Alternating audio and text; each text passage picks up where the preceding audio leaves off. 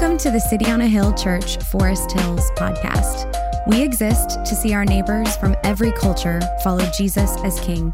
We're glad you're here and thanks for listening. More information about the life and mission of City on a Hill can be found at coahforesthills.org. Thank you, Karen. Thank you, everybody, for being with us this morning. This is definitely a unique morning. Thanks for sticking with us.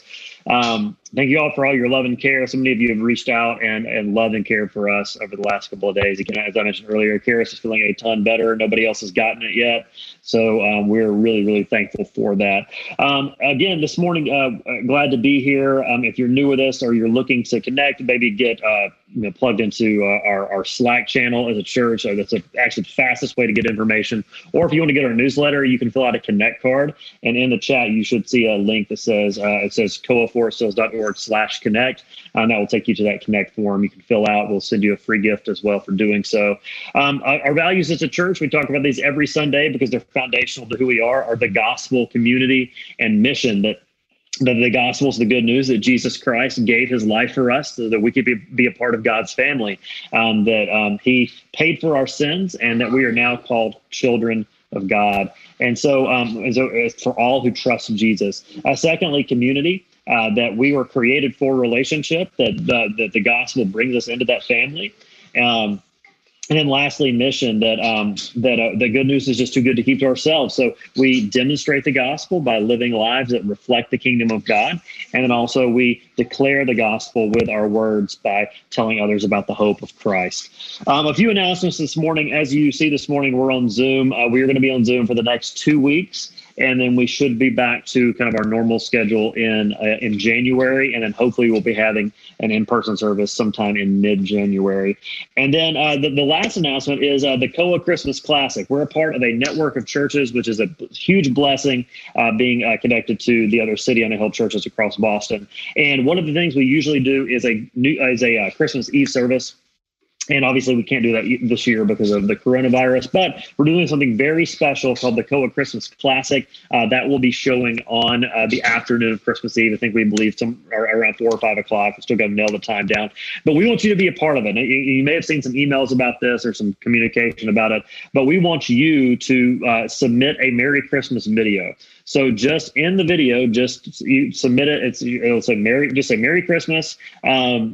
About 5 seconds. There should be a link for that. I'm not sure if that got communicated. If not, I'll make sure you get that link after the service. But look, for me, this is a competition.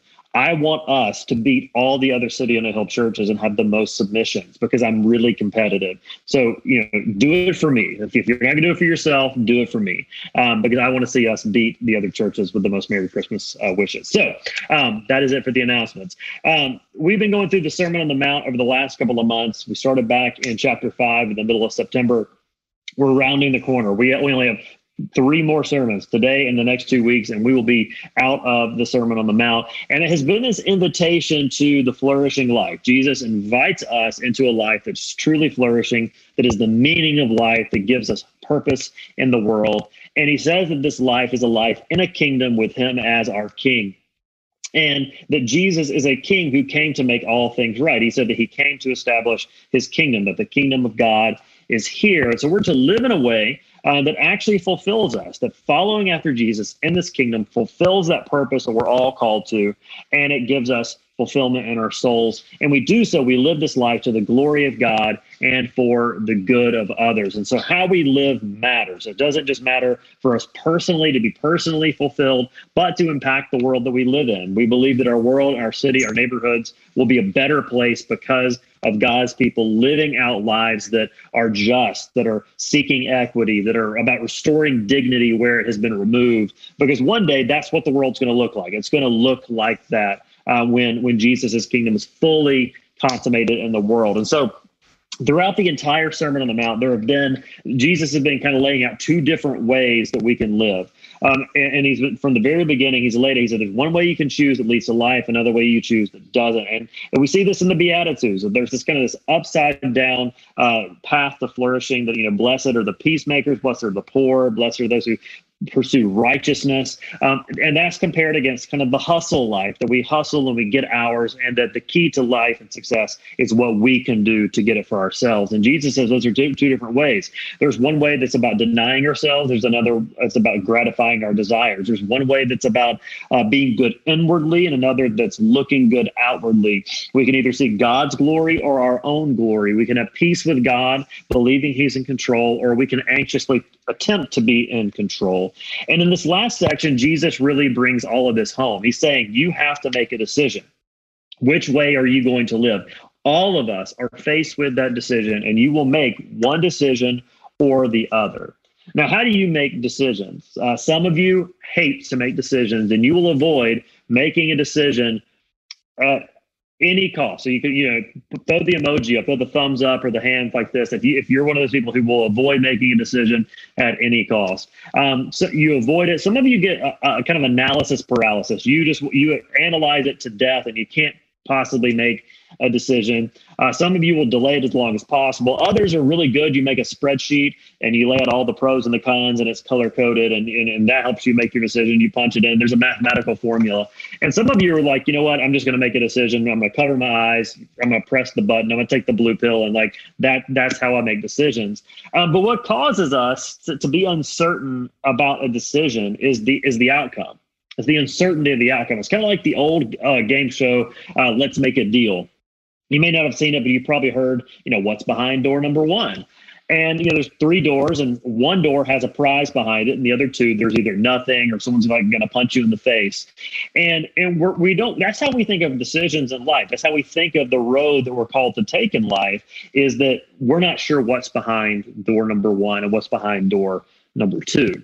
But what if I could tell you with certainty that one way leads to life and the other leads to death? The one way leads to flourishing, that the other leads to frustration and to fruitlessness. And that's what Jesus is saying. He makes it very simple. He says there are only 2 ways to live. One leads to life, one leads to death. So we see first that there are 2 roads with 2 very different destinations. And so we want to know which is the right choice to make. And so Jesus tells us in verse 13, enter by the narrow gate, for the gate is wide and the way is easy that leads to destruction. That's one way. And those who enter by it are many, for the gate is narrow, the other way, and the way is hard that leads to life. And those who find it are few. Jesus lays out two ways. Wide is the wide way is easy, the narrow way is hard, and that's the one that leads to life. Only one of these works. There's no other way. And Jesus is making it clear that there is only one way to a fulfilling life. There's only one way to heaven. There's only one way to God. Now, this flies in the face of kind of our modern cultural narrative, doesn't it? Our modern cultural narrative is that there are many roads but one destination. So you can believe whatever you want to believe. They all get you to God. It's kind of like Google Maps. You look on Google Maps and it gives you 3 or 4 different options. This one may take 15 minutes longer. This one, you can take the scenic route. Oh, you can click and there will be no tolls. You can avoid highways. It might take a little bit longer, but you'll get there eventually. And so because that's our cultural narrative, you might be told that if you say there's only one way to heaven, there's only one way to God, that you're arrogant. You might be called a bigot. You might even be called narrow-minded. I think we may actually get that from this text. And the idea here is like, well, don't all religions say basically the same thing? How can you say that there's right and wrong? How can you make that truth claim? Well, the problem with that is that to say that there is multiple ways, to say that you can't say that there's right and wrong, to say that you can't make that truth claim is a truth claim. Everyone, every worldview, every religion, every way of thought claims truth. And every one of them says that some things either explicitly or implicitly are right, and then other things are wrong. This is relativism. And what relativism says is basically you're all wrong. And I'm going to tell you how to believe what your belief system says it should, the way you should believe it. And that's actually arrogant to say that if a person's belief system says that there's only one way, that they're practicing it wrong. See, the question is not fairness, and that's what's behind relativism, this idea that there's multiple ways, is how is it fair that God would send some people to hell or not include some people in his kingdom and include others? But the real question is it true? Is it the wide way that gets us there, or is it the narrow way? Which one of these ways works? because these are competing visions for flourishing. These are competing visions for the type of life that we want to live. And so when we look at the wide road, which is one option, the wide road has two lanes, and there's a lot of people on it. And there's a religious lane, and there's a non-religious lane. The religious lane, whether that's Islam, which has its 5 pillars, or Buddhism and the Eightfold Path, or Judaism, which is the idea that you need to adhere to the law, the 10 Commandments.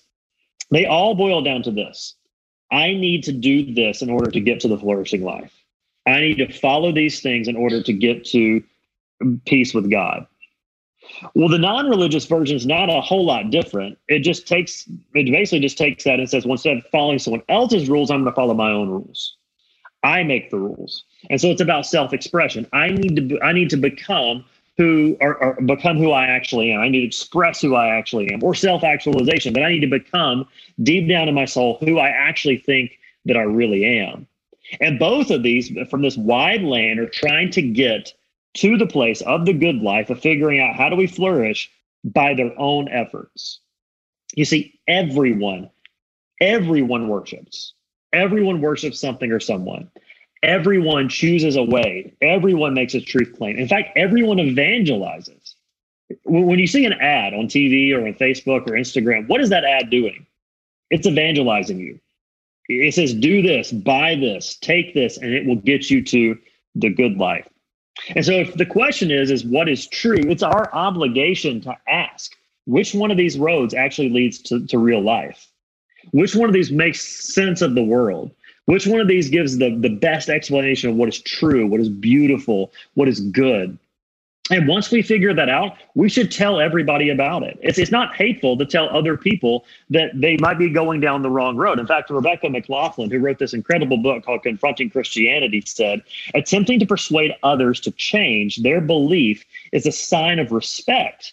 You're treating them as thinking agents with the ability to decide what they believe, not just products of their environment. Jesus is saying that all of these other ways, they all lead to destruction, but the narrow way leads to life. And there's only one way. And he's really exclusive when he says this. In John 14:6, he says, I am the way, the truth, and the life. No one comes to the Father except through me. There's no other way. There's no escape clause. There's no back road. There's one way. He says in Acts chapter 4, the apostles pick up the same idea. And they say, and there is salvation in no one else.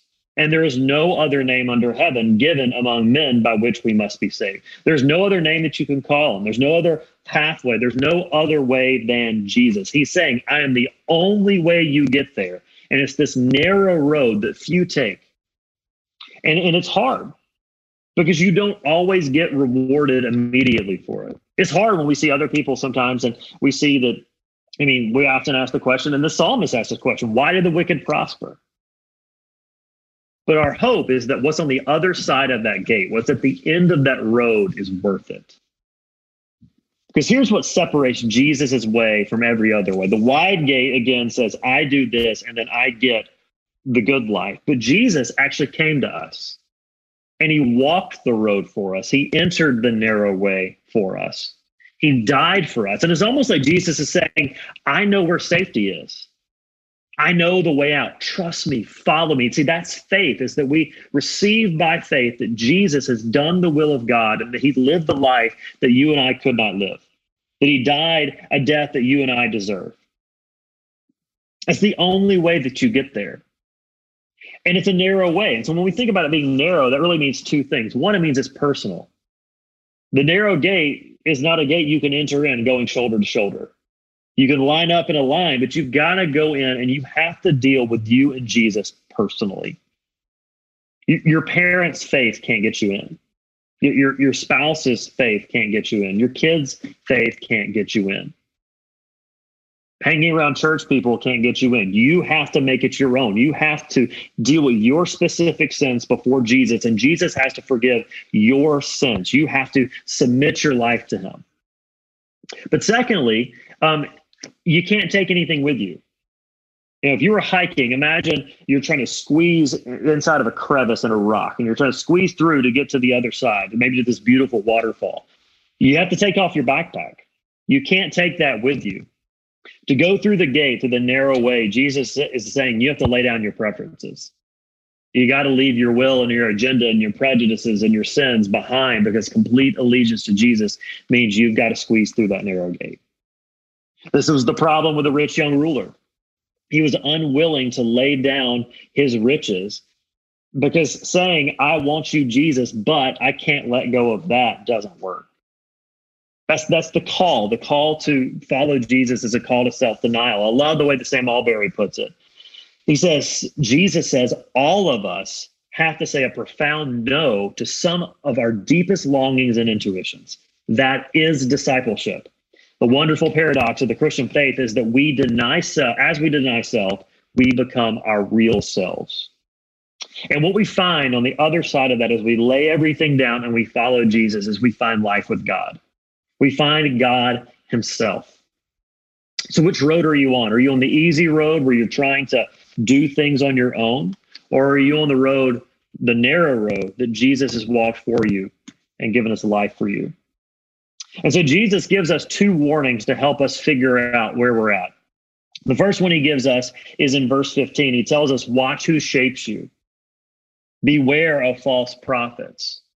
Why should we beware of false prophets? Because they're really appealing. They're really good at what they do. They're really, really good at what they do. In fact, when you think about there's a documentary called The Social Dilemma, and they talk about the effective words that the social media uses and social media influencers use, because particular wording and particular imagery will get your attention. False prophets are very effective. And there are people who pointed to the wide gate and the wide road, pointed to the good life in a way other than Jesus, because they make it seem easy. And there's a religious version and a non-religious version. I think when we think of religion, we don't think of easy, we think of hard. There's a bunch of rules to fulfill.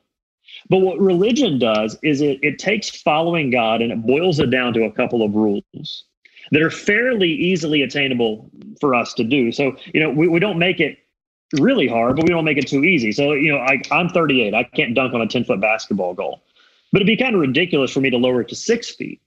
But if I lower it to like 8 feet or 9 feet, it's kind of difficult, but I can still do it. That's what religion's like. And false prophets point us in that when they say, you know what? Here are the things that you need to do and you're good. Here are the things that you need to do. There's non-religious versions of this too.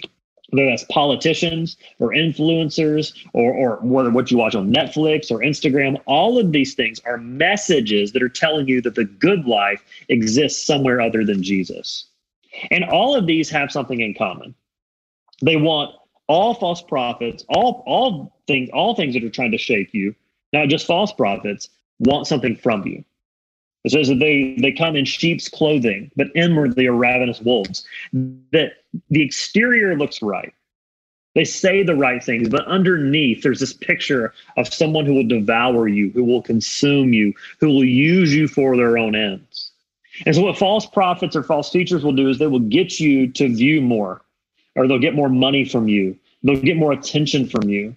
They'll basically try to get something from you to gratify themselves. But not just that, what shapes you wants something for you. They're making a claim as to what the good life is. If you'll just do this, then you'll arrive. If you'll just do that, then you'll be successful. You'll finally be enough. You'll find what you've always been looking for. And we are constantly being bombarded with these messages. A study showed that the human brain processes 11 million bits of information per second, but only 50 bits of that is conscious. Which means the grand majority of the things that are shaping you in the world that we're in, the things that you watch, the things that you consume, the voices you listen to, the articles you read are doing so, and you don't even know it. You're being shaped by something or someone. And a pastor in Seattle, Justin Anderson, says that the people you listen to make you the person you are. And psychologists have even seen this bear out. They say that you're the composite of the 5 people that you hang around the most. And so Jesus is giving a warning. It can be dangerous. Who is shaping you? What's shaping you? And so we need to ask ourselves that question. What shapes you the most? Because the wide way is easy. You were born into the wide way. The wide way. You don't have to fight that. You don't have to fight being on the wide road. We're bent toward that life to prove ourselves and to get what we think is ours. And this is why we need a new heart. Even in this, we need a new heart to fight and push back and pursue the hard way. And this is what Jesus has been getting at through the entire Sermon on the Mount, is you can't do this on your own. So if you're consistently and constantly being bombarded by a message to go the easy way, you need something to shape you to follow Jesus on the narrow way. And one of those is time with Jesus. Spending dedicated time with God in his word and through prayer is the best way to see God shape you. God gave this to you as what we call a means of grace, not to save you, but it's something that shapes you and forms you over time. We're going to be doing something in 2021 called a discipleship plan, but we're going to give you some handles, some things that you can do to help God shape you over the next year. But not just time with Jesus, but also time with other people. This is why we believe in community groups so much, that they're built for real life relationship with people. It's not just about studying the Bible, but it's about knowing others and being known. It's about serving others and being served. It's about loving others and being loved. What would happen if you had people around you who loved Jesus and loved you? I guarantee it would shape you. So we need to be careful who's shaping us. But lastly, we need to watch what your heart produces. What's coming out of your heart? And Jesus calls this fruit. And that fruit is a good indicator of whether you're on the right track or not. Jesus says twice in verse 16 and in verse 20, you will recognize them, talking about false teachers or false prophets, by their fruits. You'll recognize them by their fruits. But it's also a good indicator for all of us, not just for false teachers. What is coming out of your life? What is your life producing? Is your life evidencing the fact that you have walked the narrow way and that you've trusted Jesus? Because fruit doesn't lie. A tree bears the fruit that it's designed to bear. We went apple picking a couple of months ago. That's one of my favorite things now about living in New England. It's going apple picking. Not so much for the apples, but for the apple cider donuts at the end of the apple picking. I like them better as donuts. And but as we're walking through this last time, we noticed that there were apple trees and there were pear trees. Now, to the blind eye, to me, I can't tell the difference between an apple tree and a pear tree. You could tell me a pear tree is an apple tree. If it doesn't have fruit on it, I would believe you. But once that apple tree starts bearing fruit, I know it's not a pear tree. You can't convince me that it's a pear tree because it bloomed apples. Now, it might have a sign in front of it that says pear tree, but it's clearly an apple tree. You can call it whatever you want to, but you can't really call it what it's not. Fruit doesn't lie. Fruit doesn't lie. You can call yourself a follower of Jesus, but if over time the fruit of following Jesus isn't there, you need to be really, really worried. You need to be careful. You need to examine your life and ask, what is wrong in my heart? Is something amiss? But also, fruit takes time to flourish. Fruit takes time to flourish. If you're looking at this in the negative and you're looking at a false prophet, you can fake obedience for a while. You can do the right things for a short time, but the heart always comes out. Some are really good at faking it and doing the right things, doing nice things, following the rules, but the heart eventually comes out.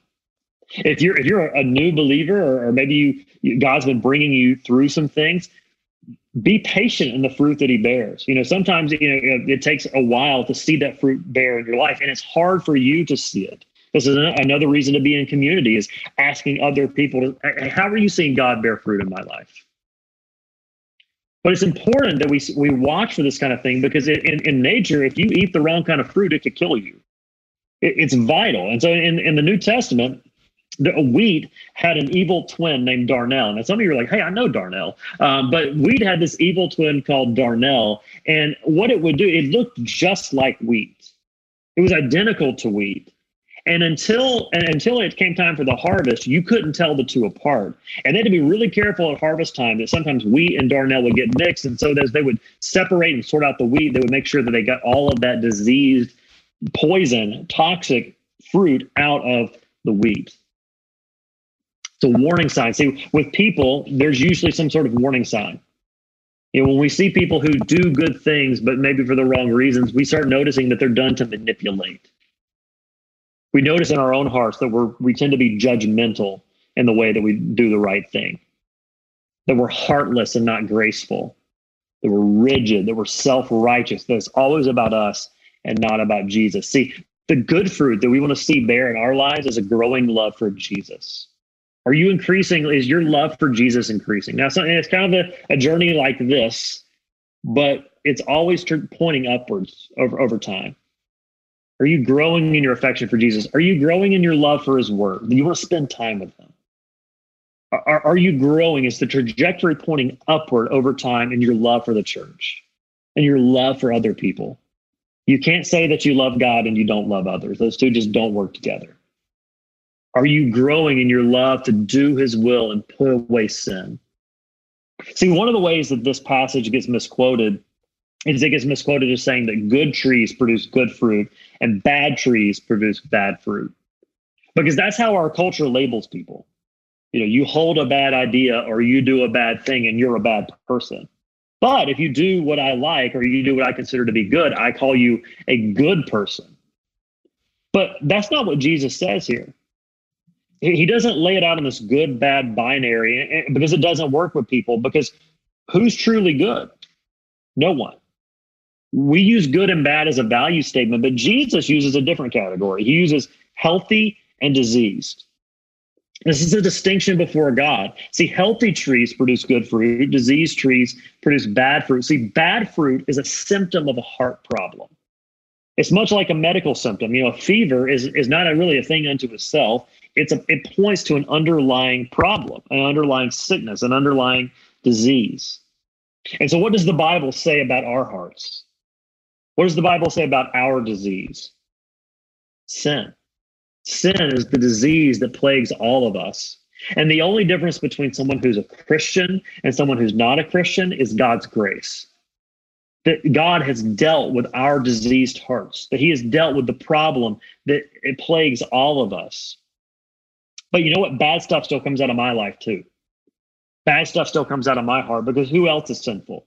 I am. You are. When you see good fruit in my life, and I see good fruit in your life, we praise God because the gospel is at work in our lives. But when we see bad fruit, and you will, as part of being in community, being in proximity with other people, sin is still at work, and we cling and we run to Jesus together. That bad stuff still comes out. And what this does is it humbles us and it shows us that all of us need Jesus, that we need Jesus to deal with our hearts because we can't take the narrow gate to follow God on our own. You can't be good enough. You can't fake it enough. You can't will yourself there. You need someone who can get you there. And that's what Jesus is saying. He's saying, look at the fruit of all of these other voices that are telling you where the good way is and see what actually comes of it. But he's also inviting us to look at him because Jesus did exactly what he said he would do. He did the Father's will. And in humility, he denied himself. He took our sin. He paid for it so that we could be made right with God. And he could take us through that narrow gate to life with him. But I want you to remember that every worldview, every thinker, every way wants something from you and for you. And Jesus is no different. What he wants from you is he wants your whole life. He was very upfront about that. He made that very clear. He said, deny yourself and follow me. But what he wants for you is the key. He wants a new life for you. He wants the forgiveness of sins. He wants you to have a relationship with God forever. Jesus is the narrow way that leads to life. But here's the really incredible thing about it. It may be the only way, but anybody can get in on it. It may be the only way, but Jesus says that anyone who is humble enough to trust him can get in on it. Anybody can receive Jesus. And so my question for you is, if you've not followed Jesus, we'd love to talk with you about that. We'd love to talk about what it looks like to trust him to forgive your sins. But if you have trusted him, I know how easy it is to get distracted. It's so easy to get distracted. So my question is, what's shaping you? What needs to change in your life? What do you need to maybe lay down that's shaping you, and how do you need to pick up God's word to see it shape you for Jesus and his mission? Let's pray.